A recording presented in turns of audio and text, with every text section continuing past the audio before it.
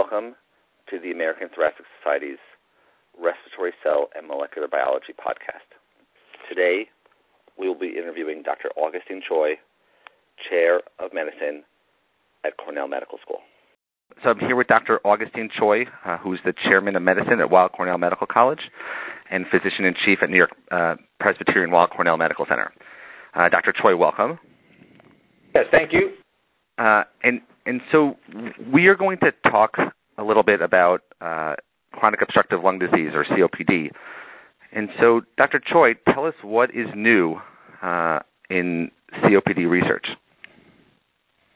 Well, I think just generally COPD research has really had exponential growth the last couple of decades, supported by NIH and other non-federal and foundations. And, I think we've seen a disease process that centered on inflammation primarily in the last couple of decades. And now, certainly, inflammatory response still is a critical component. But I think what we are seeing is the evolution of other processes which are important, especially as it mediates tissue remodeling in chronic lung disease such as COPD. For example, the role of cell death, whether it's apoptotic cell death or other modes of cell death, that's becoming important. The role of the vasculature, that concept has been around for at least a couple of decades, but now we have more convincing experimental data and human data that the vasculature is very important in the pathogenesis of COPD.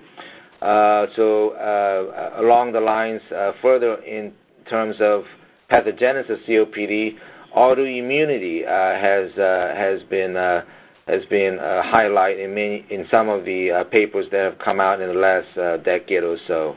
Microbial pathogens, especially now in the era of microbiota, respiratory microbiota. Certainly, GI microbiota is playing a role in many lung diseases, but particularly in the last couple of years, there have been papers on respiratory microbiota, and specifically not only bacterial microbiome, but whether it's mycobiome, fungal, or viral, that needs to still be played out.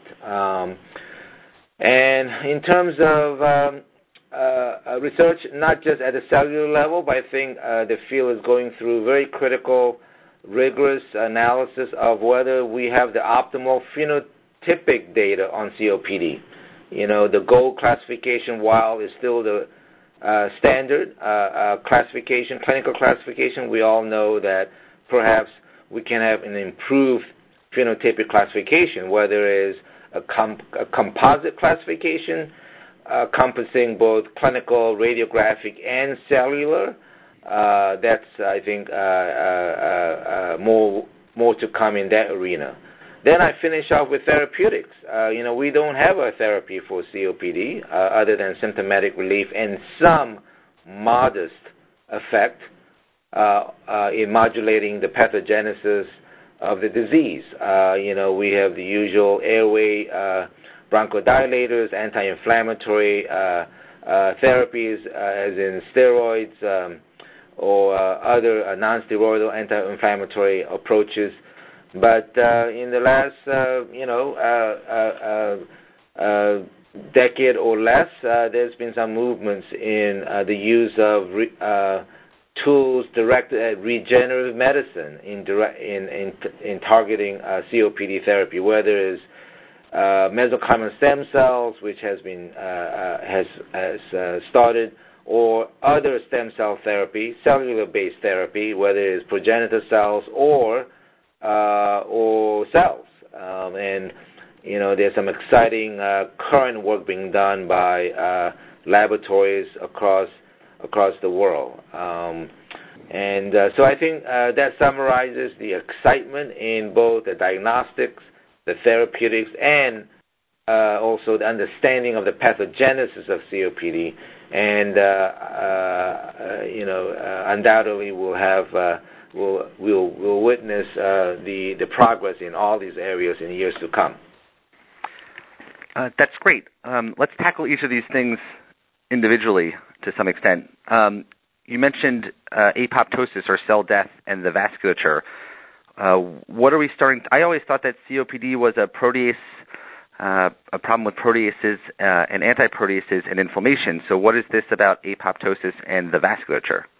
Sure. Well, in this late 60s, early 70s, and beyond, inflammatory response and the protease, antiprotease imbalance that you mentioned, and also the pro-oxidant, antioxidant imbalance were the three major paradigms, if you will.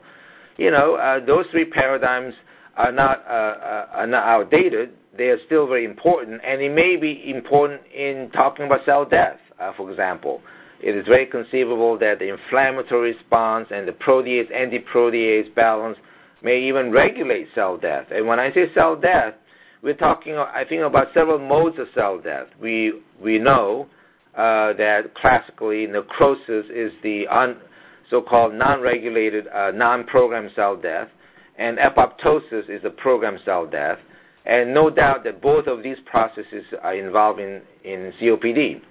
We now know in recent years that there's another mode of cell death called necroptosis, which is regulated necrosis, regulated by, at this point, mainly by the necrosome RIP3 pathway and so forth. So I think our challenge in COPD is to delineate what roles these three major cell death pathways play. Does it have cell specificity? Does it make a difference if you're epithelium or a fibroblast or immune cells that infiltrate into the lung or endothelial cells? And I haven't even mentioned other cell types, but those are the major cell types.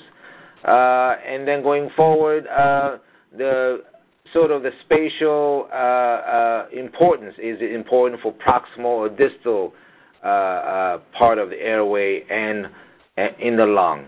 And those are areas that are still evolving, and we don't have as much data on that, but it is forthcoming in the future years. So in answer to your question, cell death is one prominent area. Different modes of cell death, cell specificity, spatial specificity, and also crosstalk. I think this is important. Crosstalk with other processes that have been established, be it inflammation, protease, antiprotease, and oxidant-antioxidant balance. Great. So we'll have to figure out which cells are dying, how are they dying, and how other biologic processes are affecting the communication between cells to cause them to die. What about the vasculature? Well, vasculature also, there's a lot of crosstalk. So, a seminal paper by Dr. Norbert Völkel, I think year 2000 or so, about 15 years ago, showed that if you induce endothelial cell death by, I think he used inhibitors of the VEGF receptor signaling, you induced a emphysema phenotype in mouse. And subsequent to that, there's been currently now some even clinical papers using advanced radiographic imaging tools to show that the vasculature is affected in the pathogenesis of COPD. So in terms of vasculature, there's no doubt that vasculature is playing a role. We don't have as much data or knowledge in that arena, but it is forthcoming. And I do want to quote the work of Shaheen Rafi, who is an outstanding stem cell biologist, and his recent works in the last 3 to 5 years strongly suggest that it's the vascular endothelium that regulates the regenerative capacity of organ tissues, liver, and in the lung, in terms of cross-talking with epithelial cell, progenitor cell, or mesenchymal cells, or other cell types. So, the vasculature is really becoming very important in our understanding in the pathogenesis of COPD, and will be, I think, obvious targets down the road in terms of our therapeutic modalities. That's great, and I guess that makes sense with what we see clinically, in which patients have lots of vascular disease, coronary disease, stroke, etc. Right, and that's a very good point. Not just in sort of the local lung milieu, but you just mentioned the very important comorbidities of COPD. Strokes, cardiovascular, which are all very obviously important in this process. So not much is known. For example, secondary pulmonary hypertension in COPD, we really don't have a very clear understanding what the mechanism is. It's probably more than hypoxic vasoconstriction. It's probably some innate processes that regulate that. So again, going forward, I think the vasculature will play an important role. And there's now laboratories that are using cell-based therapies, especially endothelial cells, in testing the hypothesis that perhaps that the vasculature can play a role in the regeneration of organs such as the lung. You mentioned autoimmunity. Can you tell me a little bit more about that? Yeah, that concept has been around. There's been some seminal papers, in particular, elastin, autoimmunity to elastin, and the other papers showing autoimmunity is important, self-antigen-driven process. And again, we are at the surface, tip of the iceberg now, and there's laboratories across the world trying to better understand whether a component of autoimmunity is an important player in the pathogenesis of COPD.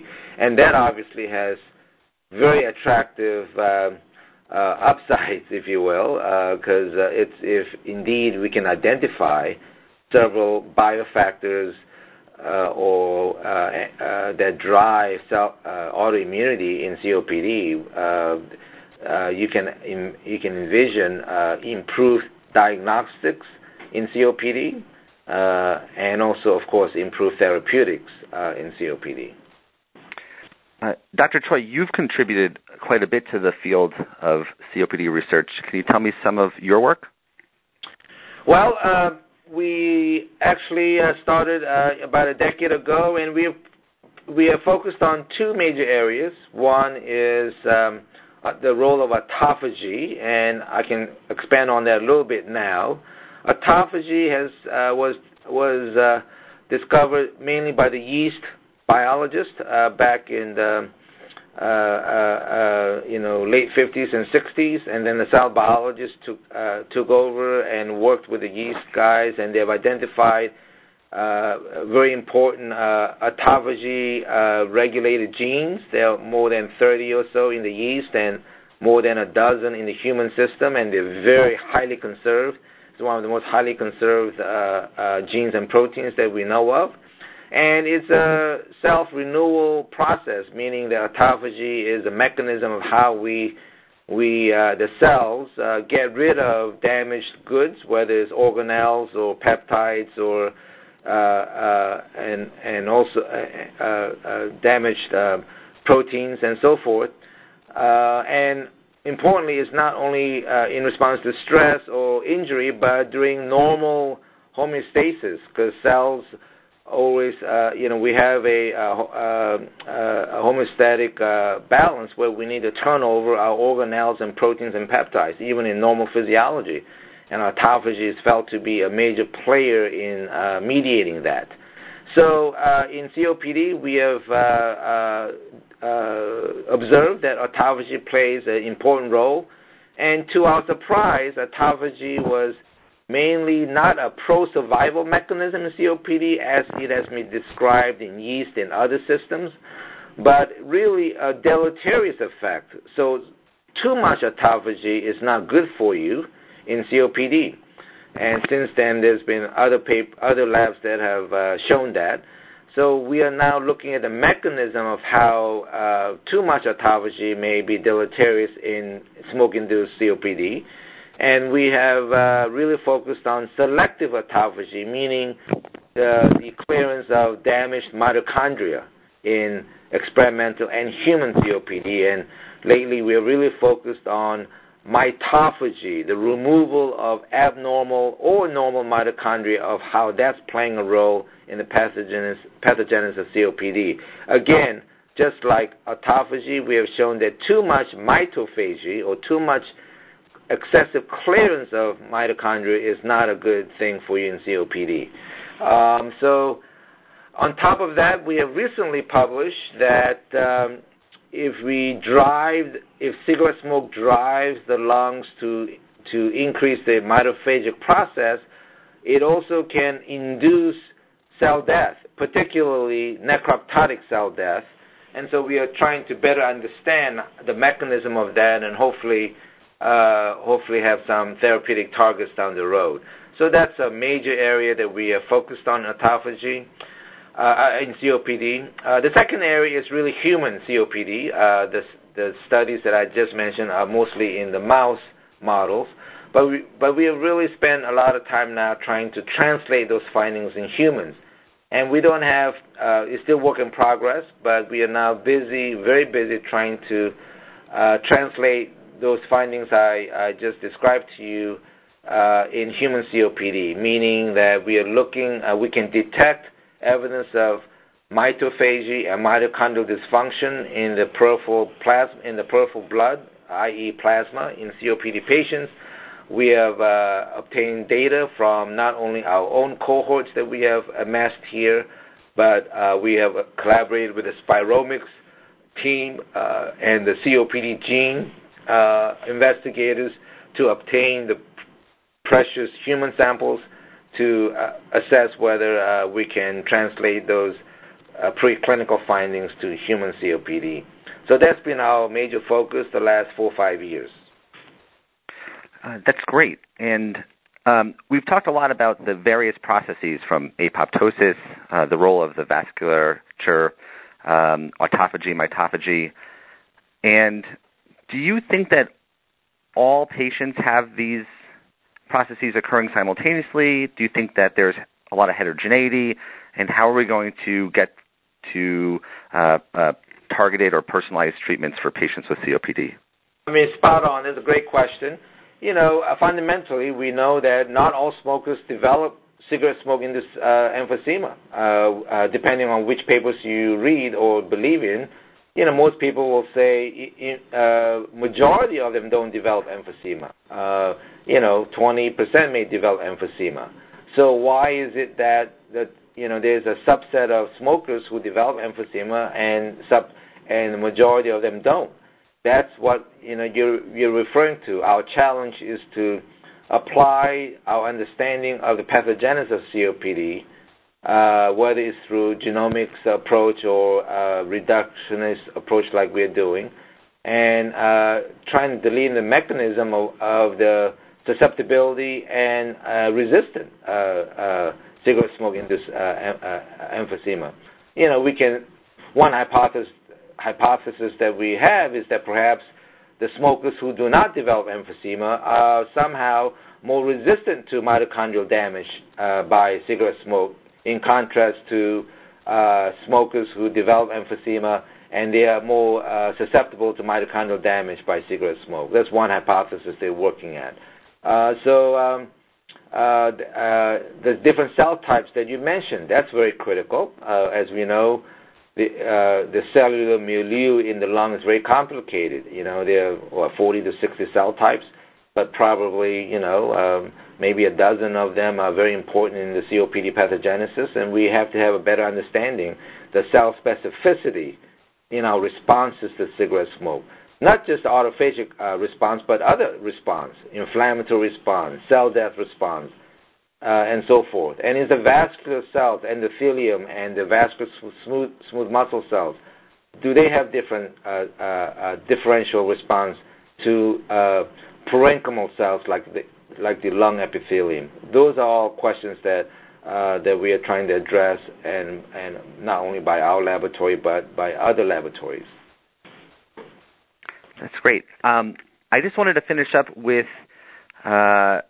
hearing your advice, or hearing the advice that you would give to junior investigators and junior pulmonologists. You've had an illustrious career, and I was just wondering if there was some kind of advice you'd like to give to junior investigators.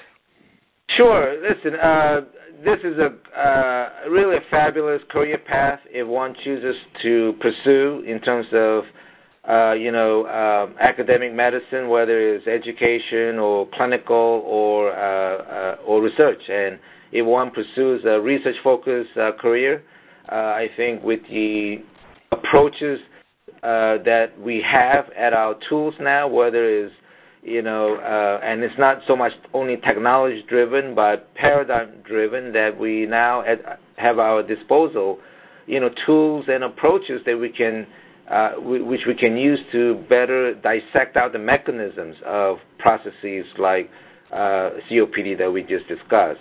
It's a wonderful career path. Be persistent, focus on discoveries.